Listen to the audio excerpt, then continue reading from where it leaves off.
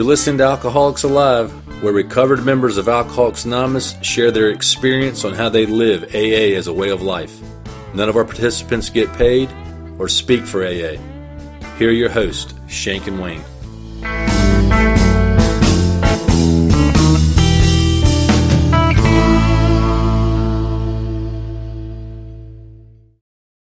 Okay, let's break for a word from our sponsor.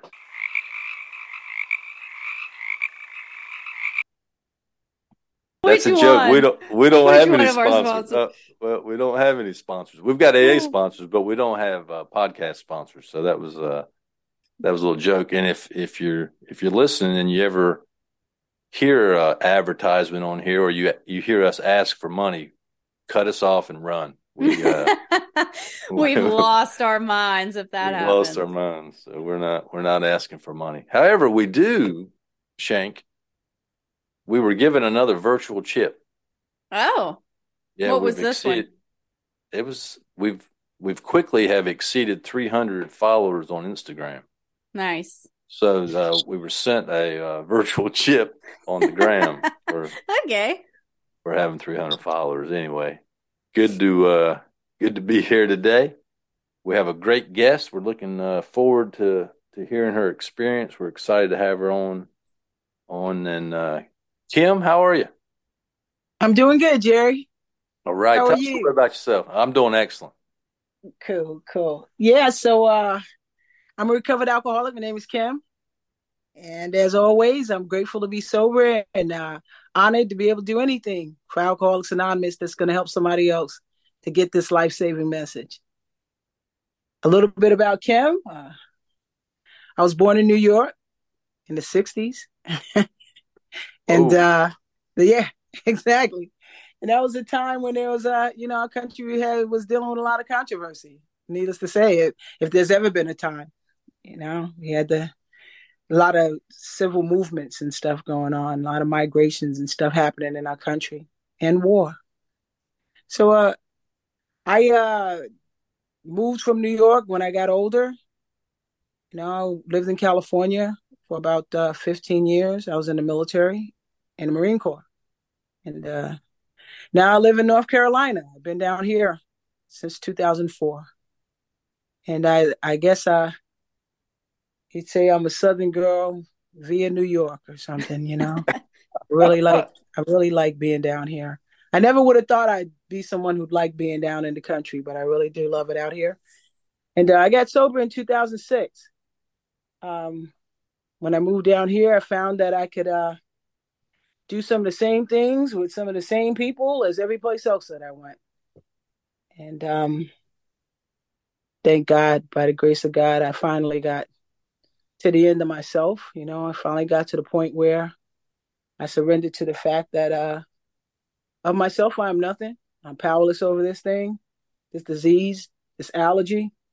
And that if I continue to try to do things my way, my life's going to keep looking like it looked. And it looked pretty bad. As a matter of fact, by the time I surrendered, I was homeless. And I got to get sober in one of these great recovery institutions that we have down here. It was February 14th, Valentine's Day, when I went inside that institution. Wow. And I didn't even know what day it was. I later came to relate that to the God of my understanding, trying to tell me once again, Kim, I love you. And what exactly am I supposed to be talking about? I'm sorry. No, you're good. That's perfect. Perfect. Okay. Yeah. Okay. Great. We're glad you got sober. Yeah. Yeah. Indeed. Shank, what's our topic today? Our topic today is, do you think you're different? So in this second season, we have been naming our episodes after pamphlets. So there is a pamphlet.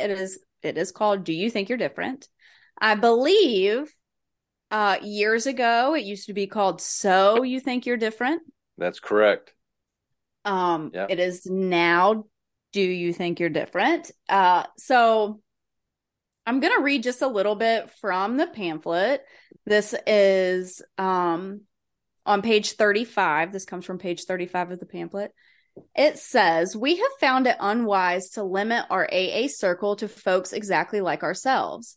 Segregation gives our uniqueness an unhealthy emphasis. We find it more enjoyable and more healing to get into the mainstream of AA life and mingle with everybody else, not just different people. Here we are. We are all different. We are all pretty special people, but we are also all alcoholics and all sober in AA together. In this, we are more like each other than different.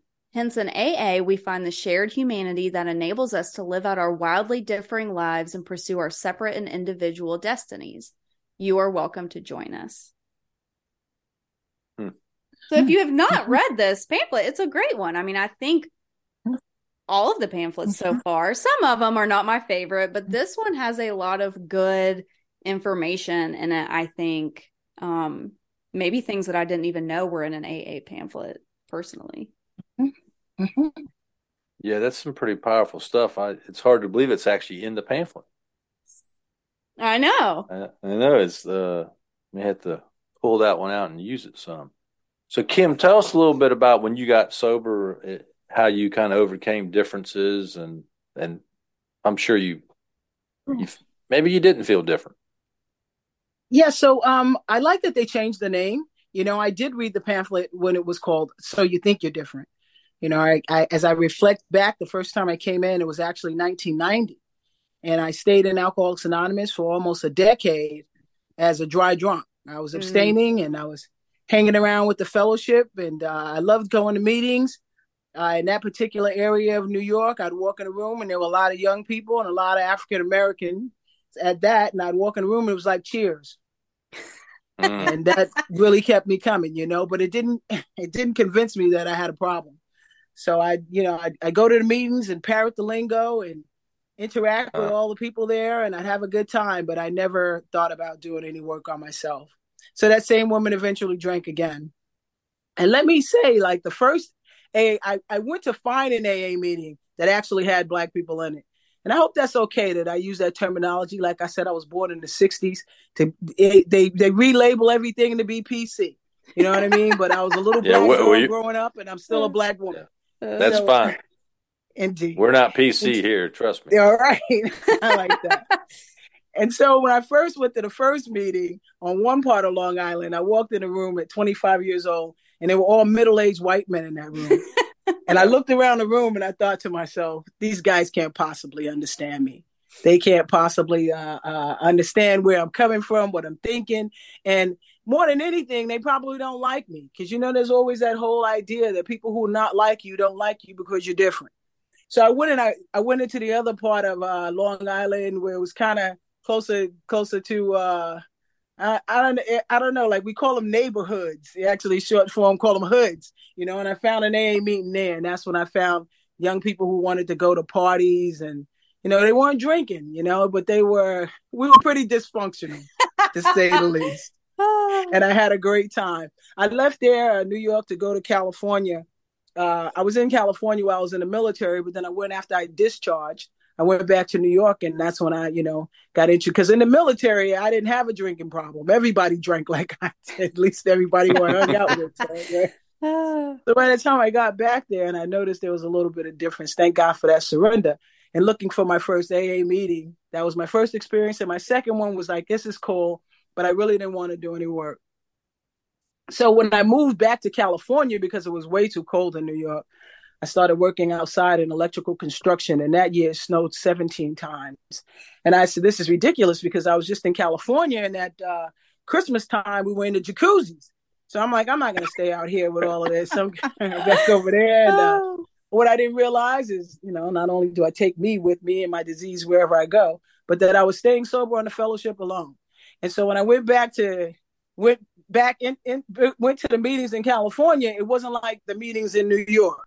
No one knew my name. No one, I didn't get that sense of welcome and belonging there. It was still Black people there and young people there, and, you know, but no one knew me, and I felt like an outsider. And I tried to reach out to people, and, you know, but I still had in my mind, I guess, a sense of arrogance. I hadn't done any work. And so it was like, I've been, you know, sober at that point. It's probably about 8 years. I don't need them. Like if they don't like me, I don't need them.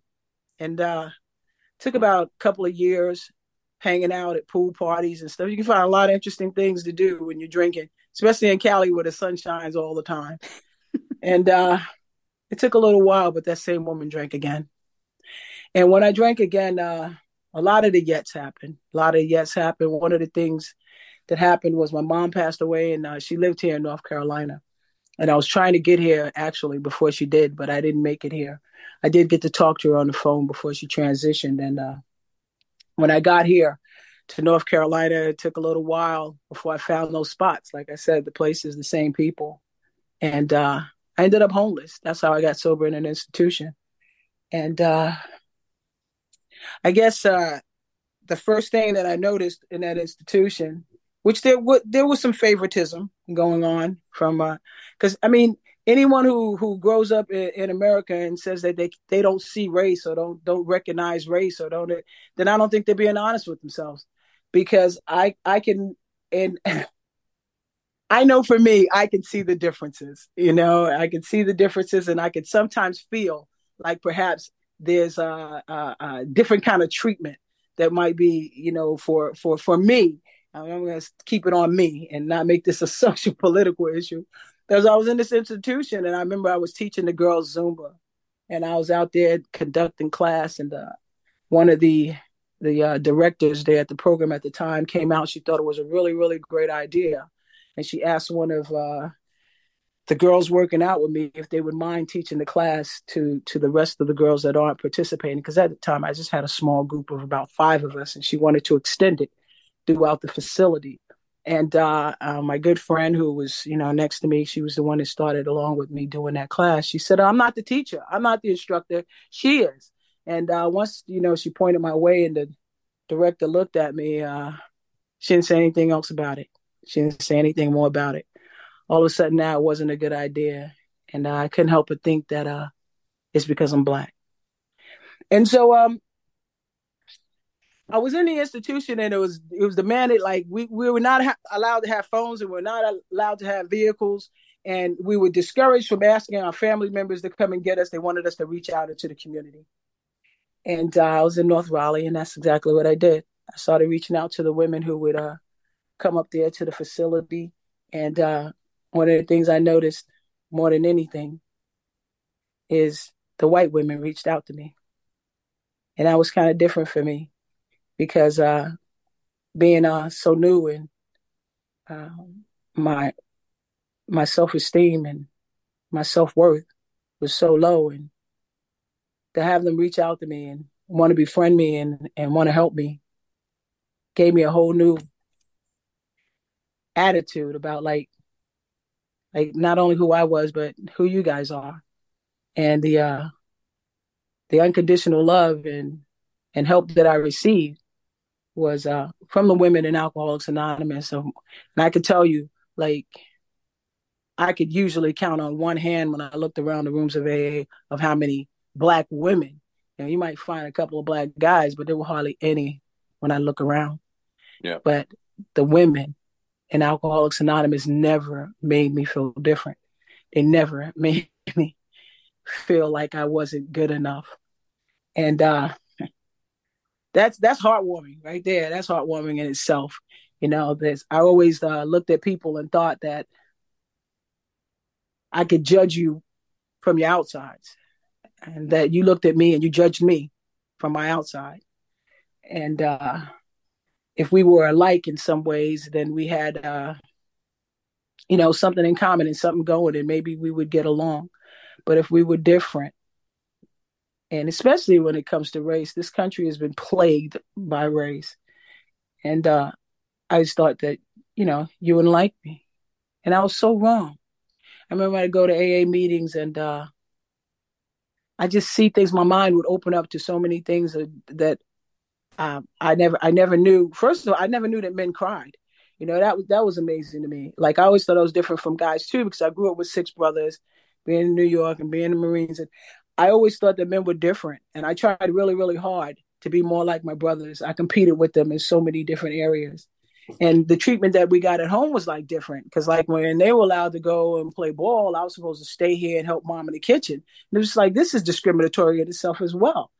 So I never really, yeah, I never really got to embrace myself for who I was and to know guys to be like me in a way. It's like everything was so superficial in my world, in my mind, in my vision before getting really introduced to the program, the principles, and the way that we live here in Alcoholics Anonymous. And so, remember the first time I saw a guy cry, like, and I was just like kind of cringing, like I was so uncomfortable, like I'd never seen that kind of display of emotion.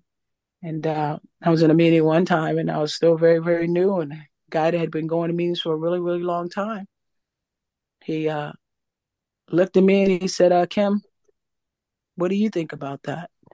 And I thought to myself, first of all, this guy knows my name and cares how I felt.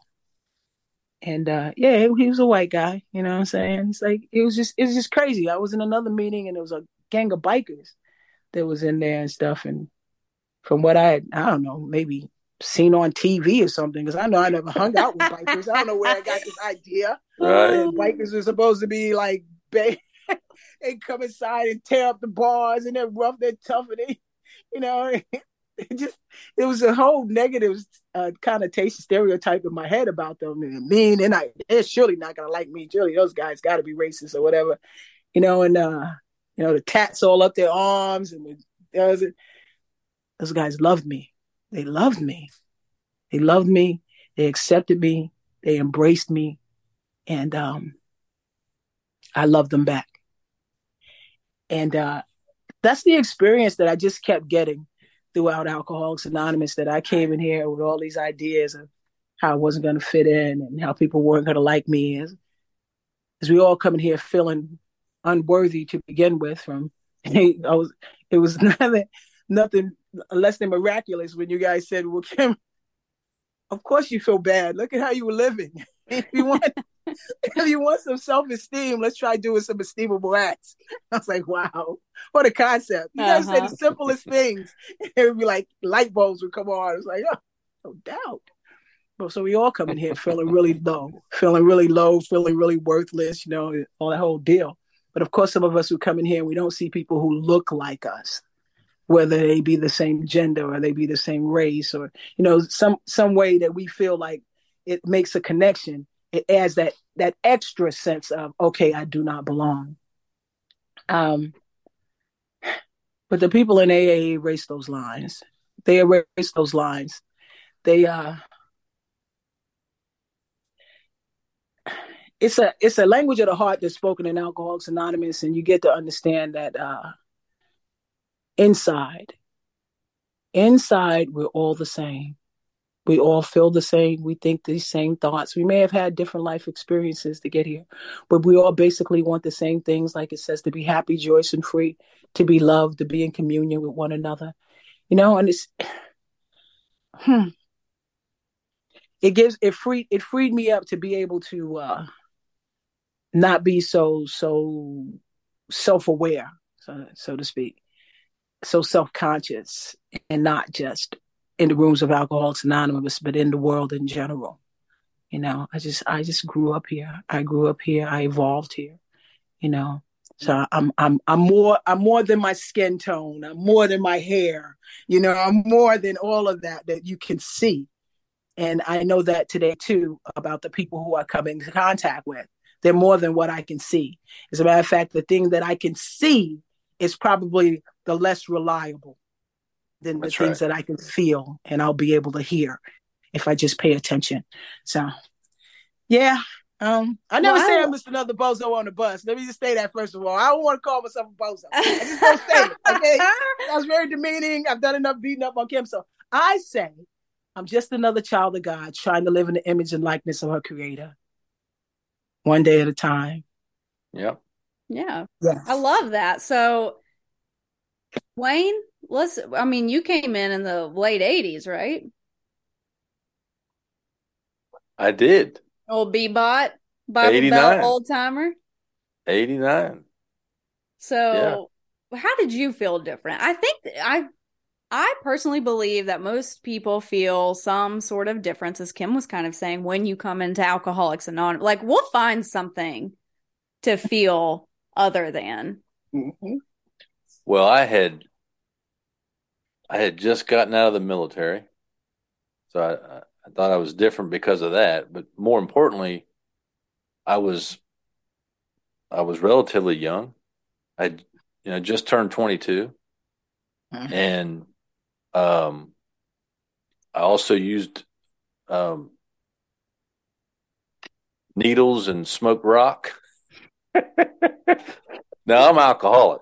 I'm clear. I'm clear on that. Yeah, that's right. But I thought it was cool that I did powder, right? I was a little on that piece. I was a little better than the pure guzzler. Because I'm cool, and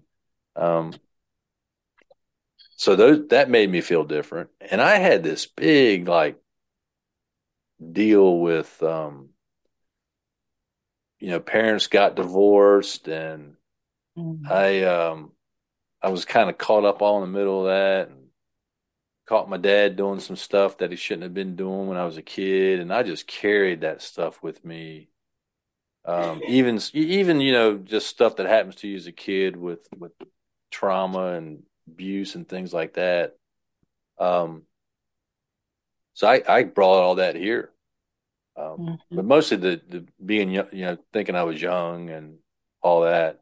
And I'll tell you, I had a similar experience in that I didn't end up at a young person's group. I ended up in just a group that was actually a pretty good mix of people. And no one ever. Now, I did hear in other meetings, you'd hear stuff. Oh, we're so glad you got sober young. No one ever said it to me specifically, but you would hear that stuff. And of course, the shrapnel, I drank more than you, or I spilled more liquor than you drank. That, I think we shot that down last week, didn't we, Shank? Yep. So I heard some of that stuff, but the group I got sober in, they never even, I don't think anybody ever asked me how old I was. I mean, it was just never an issue. And they just said, come along. If you want help, here we are, just come along and do what we do. And I never felt like unwanted or like I didn't fit in or anything like that. Now I had those feelings, but no one ever impressed that upon me. It was just my own insecurities and fears. Yeah. And I don't know. I've just tried to carry that on to other people. I mean, I don't even, when you try to help somebody, I never ask questions about their background or their education or their social standing and I think that, it's one of the great things about Alcoholics Anonymous is that we do have a common problem, but we have a common solution. And it doesn't matter what else you are. If you take care of your drinking first and your alcoholism, all that other stuff levels out. So, Now, Shank, you were really different. I'm still different. but hold on now. The pamphlet did say we're special. I'm special. We're all special. So you're special. Like the little bus. That's right. When I arrived to Alcoholics Anonymous, I thought, well, what I was told was look for the similarities. So I was trying to do that. I was told to go to a lot of meetings, try to find people that were similar to me. And I think that was in terms of, because I was 24 when I got here. And I landed in a group that was a really good mix of people also. It met downtown. I really liked that. But I just felt like I was a little bit worse than everyone, because people would ask me like, oh, well, how'd you end up here? We don't ever come in here on a high note, whatever. Right. And it would usually be followed with like, oh, did you get a DUI? Because as much as it may be hard for people who know me now to believe, I was very quiet. I wore a hoodie with the hood on my head. I didn't want to talk to anyone. I just wanted to, like, I don't know, just live my life in silence. I just knew I needed to get sober. And, you know, I related to a lot of what people were saying, but I just thought I was a little bit worse than everyone else because I had committed crimes. I had almost killed 2 people. I was going to prison, but I didn't know when and for how long. And I was hearing people share in meetings like things they had done, but it was more in terms of, and then I started working the steps and all my felonies went away. And I just knew that was not going to happen for me. So I felt very different in the sense of like, I was actually going to go to prison, whereas everyone else that I kind of heard didn't have to. And I don't wish that upon anyone. But I was not #blessed to not have to do that. So I felt very different, and I kept listening to try to hear someone tell my story, hear a sober woman tell the story of committing crimes and going to prison and staying sober and everything working out and being okay. And I wasn't hearing it. Yeah. So I just felt like, you know, I can't be completely honest because what if, you know, y'all change your mind about me and say, well, we could have dealt with a lot of things, but like, you are the worst case scenario. You know, like, I mean, it just sounds so silly now. It sounds so silly, but, and I would like to also say that at some point, a sponsor told me, you know, when I got out of prison, I would not share that I had been to prison. I would just say like, well, you know, I had things to work out in my sobriety. And like, I don't even remember everything I would say, but I would not say, oh, by the way, guys, I was gone to prison. And, you know, a sponsor pointed out to me like, well, Susie, you know, you're not hearing those things because you're not saying them. Right. You know, you're so unwilling to be honest about who you are and what happened. And, you know, you're limiting the amount of women that you can help by not being willing to share and be honest. That's true. And it was like, as soon as I did that, as soon as I said in a meeting, like, oh yeah, well, I went to prison. I mean, it could have been the next day, but I was involved with corrections. I was going to, you know, the corrections conference and instant celebrity status in AA. Instant. I mean, if I knew that I was going to make me an AA celebrity to have actually had to do the thing that everyone fears so much, maybe I would have said it sooner. Yeah. Your street cred goes up the worse you are in AA. It's a funny thing. It's so bizarre. So here's a few questions for us. So here's one, Kim. What do you think about this question? Who cannot get sober in AA? Get sober. The person who cannot get sober. The person who doesn't want to. That's probably right. The right answer. That's probably it. Yeah. Anybody else can. Yeah. Regardless of circumstances. I had a friend that lived in the worst part of Brooklyn. Going up to her apartment, I was stepping over drug addicts laying on the staircase. And as soon as you come outside, there was drug transactions going over here and people hanging out at the liquor store over there. And I was like, I looked around, I was, how in the world do you stay sober? She says, you got to want it. Boom. Yeah. And there you have it. Yeah. Yeah. You gotta want it. Who cannot get sober? So you can get sober if you don't have a college degree? Yeah, because I don't understand that constitutionally incapable. I don't understand that constitutionally incapable thing either. I never got that one, Jerry. Those of us who are constitutionally incapable of being honest with ourselves. What is that? And then they go right to mental illness, because that's what it sounds like to me. They go right to mental illness. It's like, I don't know what in the world. No, the only person who can't get sober in Alcoholics Anonymous is the person who doesn't want to. Anybody else can get sober here. No other disclaimers. Yeah. That's right. Go ahead, fire away, man. I'm on fire. I got You answers. are on fire. I got answers. You do have some answers. Now, I will say this about Shank. Your experience is a little unique. I don't want to make you feel like you're special, but a, a, a female with charges that gets sober and then goes to prison and stays sober and gets out. That's a you don't hear that a lot. No, you don't. I've never heard it before. It's a pretty unique situation. So we're not telling you that you're different. Right. I guess here's just special. You're special, but I guess here's the point of all that is, even though you had those things going, we still recover the same. Well, yeah, and there were several, like, I mean, I only drank for, about 4 or 5 years before all of that happening.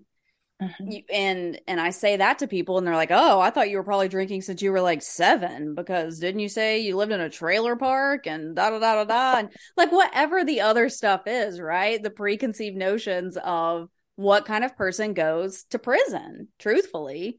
Similar to what Kim was saying, I mean, I don't tell every person I ever meet outside of AA, like, hey, guess what? I've been to prison. Like, I was in max security. Like, I don't do that.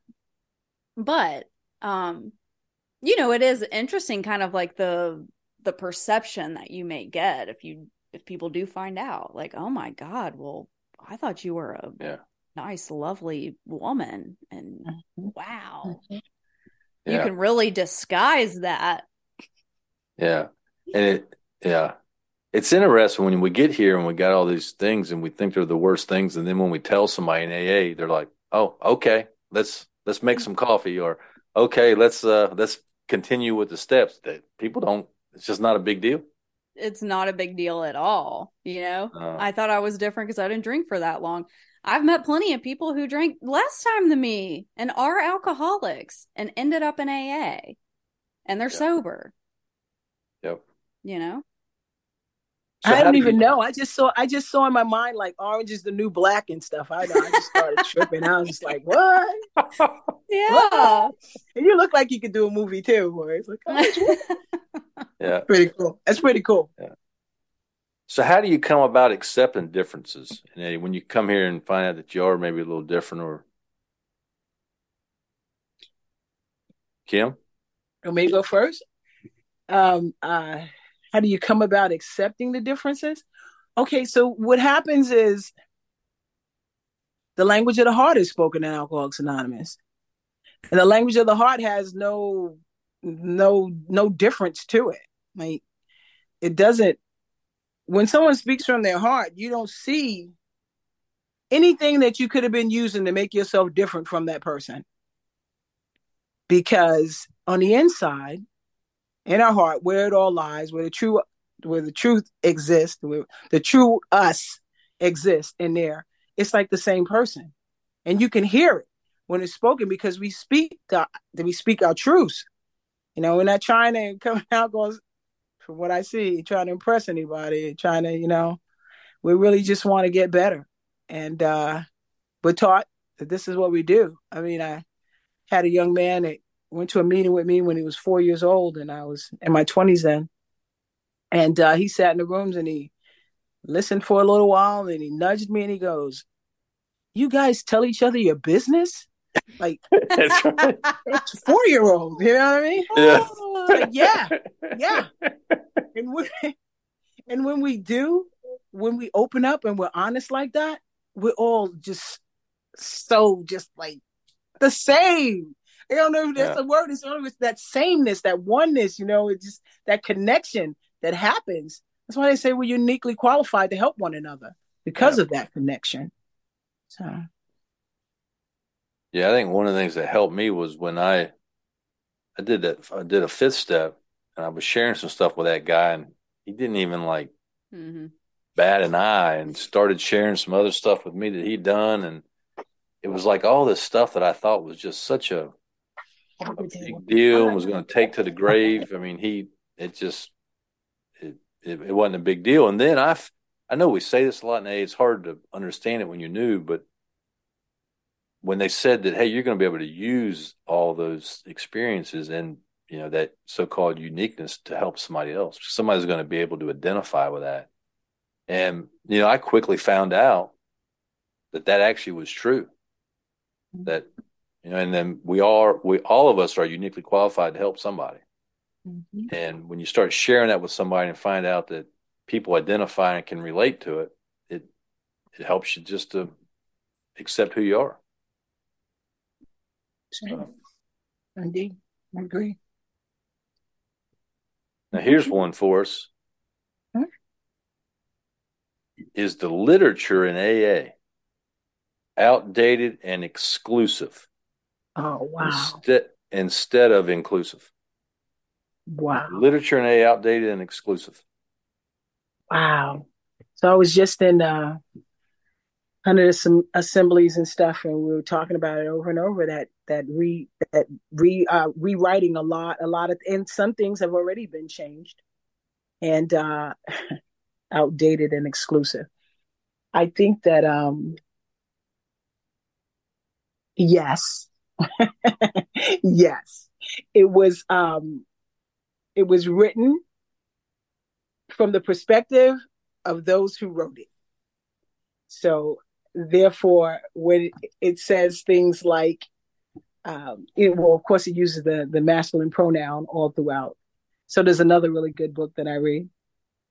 And it talked about one thing they changed in 12 and 12 was when everyone wants to find a mate of the opposite sex. They actually changed that. It talks specifically about alcohol. This is Alcoholics Anonymous. And it talks specifically about alcohol. And if people don't know, they even renamed a story so that we didn't have the word addict in our literature. And if people don't know, they might get discouraged. Like myself, I was a little bit confused because I was an alcoholic that had decided I was going to change seats on a Titanic many times and try other things to try and fix me. That also didn't work. By the time I got here, I didn't know I was an alcoholic, but clearly I could see I was a drug addict.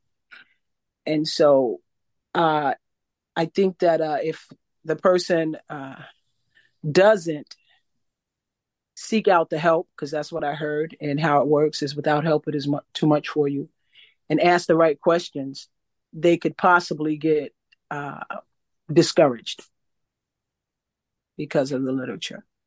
But if you got a sponsor and you ask these questions, yeah, you'll be able to get through that too. But yeah, it is. We can only speak from our own perspective. We're getting better. We're getting better at being more inclusive. But initially, the big book was written in the masculine sense for heterosexual white men. That's who they were. It says things like, we can't be men. Every I'm sorry to laugh, but it says every young boy dreams of being president. I'm like, who are these guys? Now that's in the 12 and 12. The guys I was growing up with were not dreaming of being president. Yeah. They didn't even think they could, even survive in this country and stuff. He was dreaming of being president. Yeah, I never dreamed of being president either. Shank, what do you think? Well, I think specifically since we've been doing season 2 on all the pamphlets that are available, it kind of opened my eyes. Yes, I have restocked the pamphlets at my home group. I have taken them into correctional facilities. I've seen them at our local intergroup office. But I don't think that I ever really considered reading all of them. Yeah. So since I've been reading through, the ones that we have had on the podcast already and several others, what I realized is they do have pamphlets for Native American, gay, lesbian, bi, I can't remember the name of that one. But several specific groups of people. And what is interesting to me is they all say the same things. They just change out one word here, one word here, one word here. And I think, if that's what's necessary to hand to someone when they come into the meeting, we obviously have all of these pamphlets for a reason, or maybe we have our group conscience of AA has decided to go that way. With that being said, I was able to get sober with the big book alone, basically. I mean, I had some experience in AA. I had 2 months of experience in AA before I went to prison. And I was told, listen, read this book and do what it tells you to do. And you'll be able to get and stay sober, and you have to help other people. The verbiage in it, personally, it just didn't really bother me. I was at that place of complete spiritual death that I was willing to read what I could in the book, understand what I could in the book, pray for help, ask for help, try to help other women. I was on a third step, taking someone through the first step, reading back through the book. And even though I did not really understand what was going on and I didn't feel qualified, I stayed sober. I was able to look past all of that to get to, what I do today. And there was a point in time where I was like, well, I missed out on a lot because there's all this other literature and there's all this other stuff people are doing. And all I had was the book, and I was trying to help people, and it's not fair.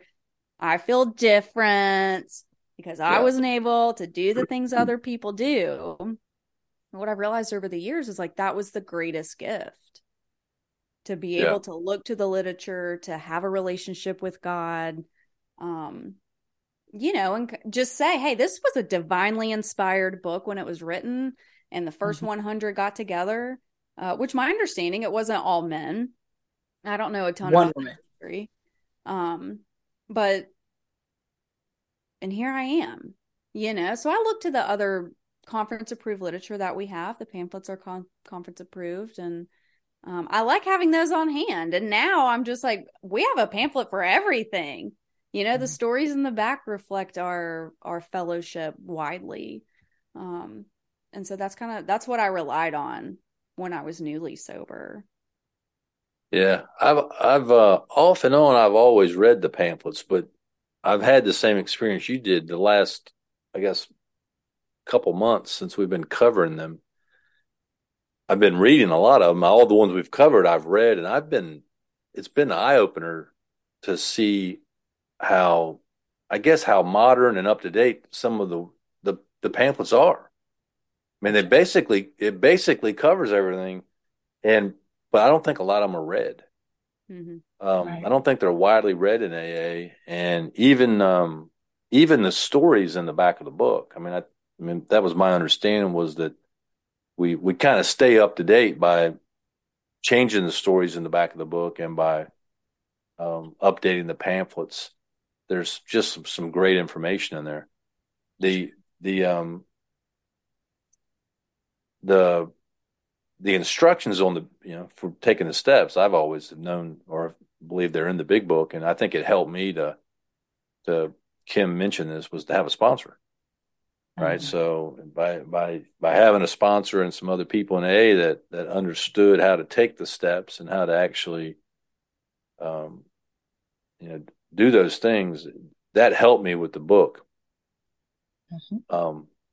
And now you could debate it all day long whether you want to rewrite the book or not. I guess they've already decided to write it in plain English. They're calling that a new translation, which that's fine. Listen, I will say this. Have you read any of it it is harder to understand than the big book. I agree. And I didn't have a freaking dictionary when I was reading the big book. And the way they've rewritten it, it's harder to understand. The examples I've read I've had that experience. Hell, if they want to rewrite something, they should rewrite the 12 and 12. It's goofy. Yeah. It's got some flowery, lofty terms in there. It does. Well, if we're going to rewrite it for people that are not educated and they're the ones that need to understand it, then they're probably the ones that need to write it. Yeah. I'll get off my soapbox about this, but that's an interesting thought. Yeah. That is very interesting, because we can only write what we know, right? And so if the audience is that was a very good point that you just made there, that they should really confer with people who they said they wanted to make it on a lower educational level, that they should really have had some people there and ask them, does this mean What does this mean to you? Kim, absolutely. I'm going to bend your ear this weekend. You're not even ready. I am ready, girl. Yeah, but they didn't do that, Kim, because they're doing what's best for us. They know what we need. Yeah, exactly. Yeah. I'm being kind and gentle. I'm not being kind or gentle. When is that book? When is that book available? Can we get it? Can we get the plain language yet? Not yet. No, not yet. No. I want a copy. Yeah, they've got one. There's already one out. It's called Alcoholics Anonymous. So that's plain language to you, right? Man, I had to read it with frothy emotional appeal seldom suffices. I had to read it with a dictionary. Yeah. I didn't even know frothy was the same as like the froth on the top of the beer. I knew the word froth, but I never associated it with appeal. Mm-hmm. Right. It's like adjectives. What is this stuff? Hey, listen, they didn't know what that meant back in the 30s. Right. They were like, it sounds good. It sounds great. Yeah. Oh, my goodness. I love it. I was in school, too, when I was getting sober I think I waited at least 4 years. Yeah, 4 years before I went back to school. And I would use some of the vocabulary from Alcoholics Anonymous. My grades were going up, boy. I was going up, huh? Yeah, they were. Well, it helped you then, see? We don't need to rewrite it because it got you through school, honey. I love the big book. That is so funny. Man. Like, yeah. Well, the last thing we don't need any more pamphlets, I don't think. No, I think we have plenty. I mean, they have ones for, the older alcoholic, the younger alcoholic, accessibilities. I want them to write one for a guy with good hair. Well, a guy with good hair.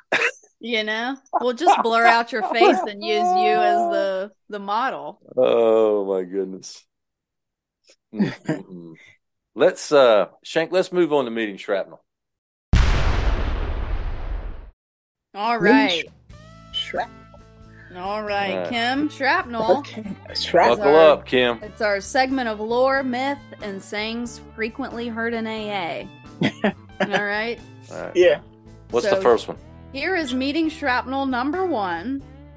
If you hang out in the barbershop long enough, you'll get a haircut.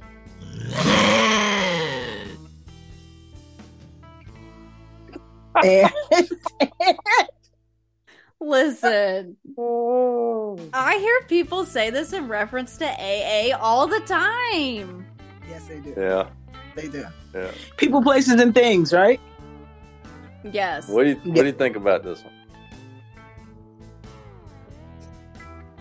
Listen, I worked in a barbershop years ago, and although this is true to a degree, I don't understand it in relation to AA. It's like, what, if you hang out in AA long enough, you'll get sober? Is that what it's like trying to say? Or no, it's actually it's the opposite. The opposite. So, well, yeah, go ahead, Kim. Well, I mean, it's people, places, and things. So if I keep going over my friend's house and, they're drinking, they're doing all the things I used to do, but, I'm not doing it anymore. I'm just going to drink my water, drink my Pepsi or whatever, and I'm hanging out in this so-called barbershop. Eventually, I'm going to start wondering again, am I really an alcoholic? I never knew that's what that meant when people said it in AA. Now my hair. Yeah. Y'all So you would say, blown my freaking mind. Yeah, that's what it means. So, like, if a guy didn't show up for some meetings for a while, and you found out he was at the club or he was at his his buddy's house, seeing, letting him know he was sober, then you would say, well, hey, if you hang out at the barbershop long enough, you're going to get a haircut. Oh. Meaning if you hang out somewhere like that long enough, you're going to relapse. That's how it was used. Shank, you didn't know that? Wow. No. I had no idea that's... I don't think I've ever heard anyone use it that way, though. I think it's just kind of said as a one-off thing. This is out of here. Late 80s, early 90s, you heard it almost every meeting. Yeah. That's right. Yeah, it was very popular. That's what I was thinking too. Because of my career, I did not think of it at all in that way. Yeah. So, Kim, what do you think? You want to keep it or scrap it? barbershop long enough, you're gonna get a haircut. I like it. I like it. I vote keep it. No. Okay, I vote scrap it because I didn't understand it. I don't. What about you, Jay? Scrapping it? I'm scrapping it. Oh. I don't like it. Hang out at the barbershop long enough.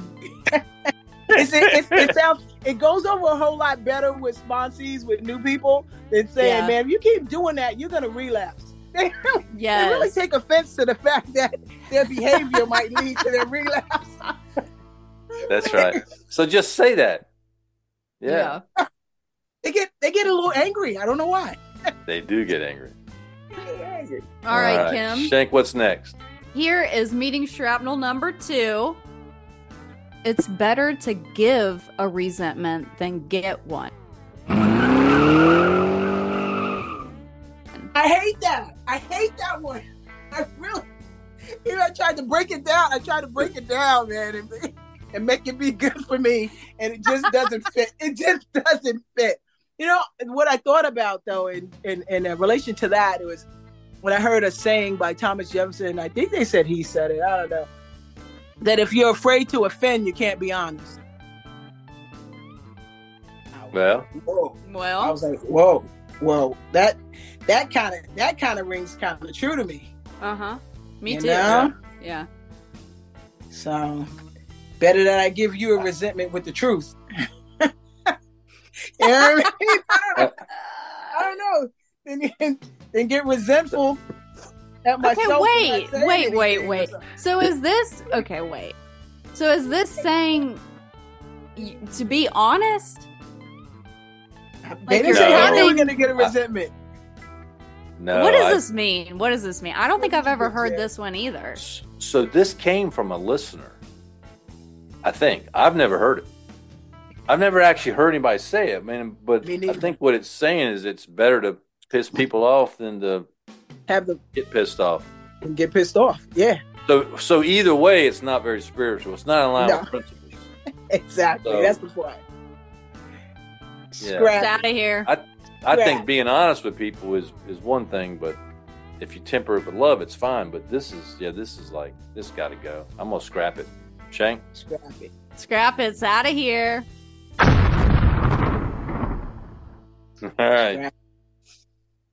All right, Kim? Yes. Meeting shrapnel number 3 is look for the similarities, not the differences.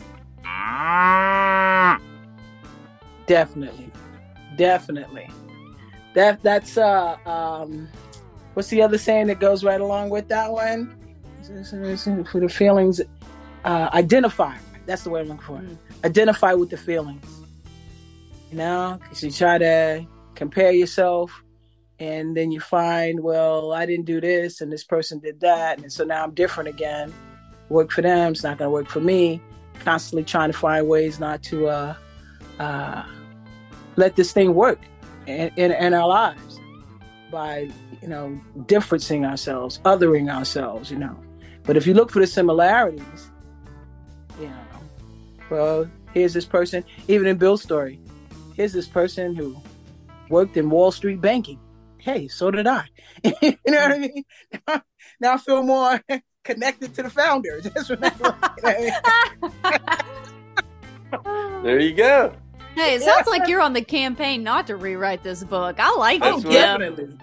I love the big book. I absolutely have. I don't know if you guys got that out of what I said at first, because the question was it written in a certain vein, and it was. But whether or not I was able to identify with it and get sober, proof positive here I am right now. It worked, huh? I only got sober on the big book. Baby. That's all I had was the big book and a sponsor and a dictionary and a highlighter.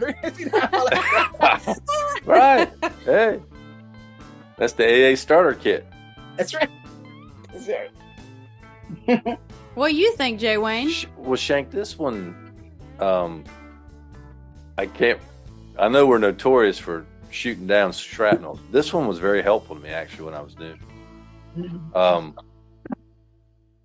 Yeah, because again, I thought I was different, when somebody said look for the similarities, not the differences, it actually really helped me to keep an open mind and to listen to people and to not do so much comparison.